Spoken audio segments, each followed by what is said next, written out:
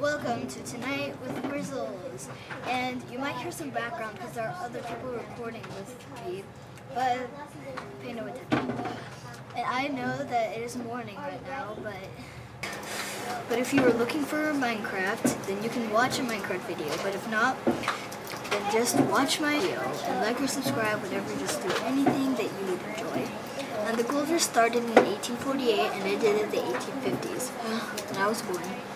That is right, I'm 160 years old, and I'm kidding, I'm 10 years old, but that is not important right now. There were a lot of types of mining, like panning, pickaxe, cradle, and hydraulic mining, where they used a hose. And maybe in gold mines they used explosives, and I'm sure they found like $20 of gold, or maybe even less. And I've been a bad boy and wasted some of our time, but let's not do that anymore. Let's talk about mining. Mining was used by everyone because that is how you get gold, diamonds, silver, rubies, sapphires, emeralds, granite, platinum,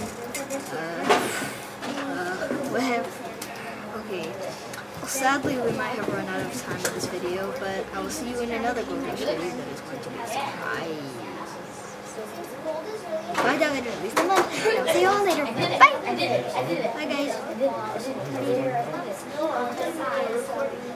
guys.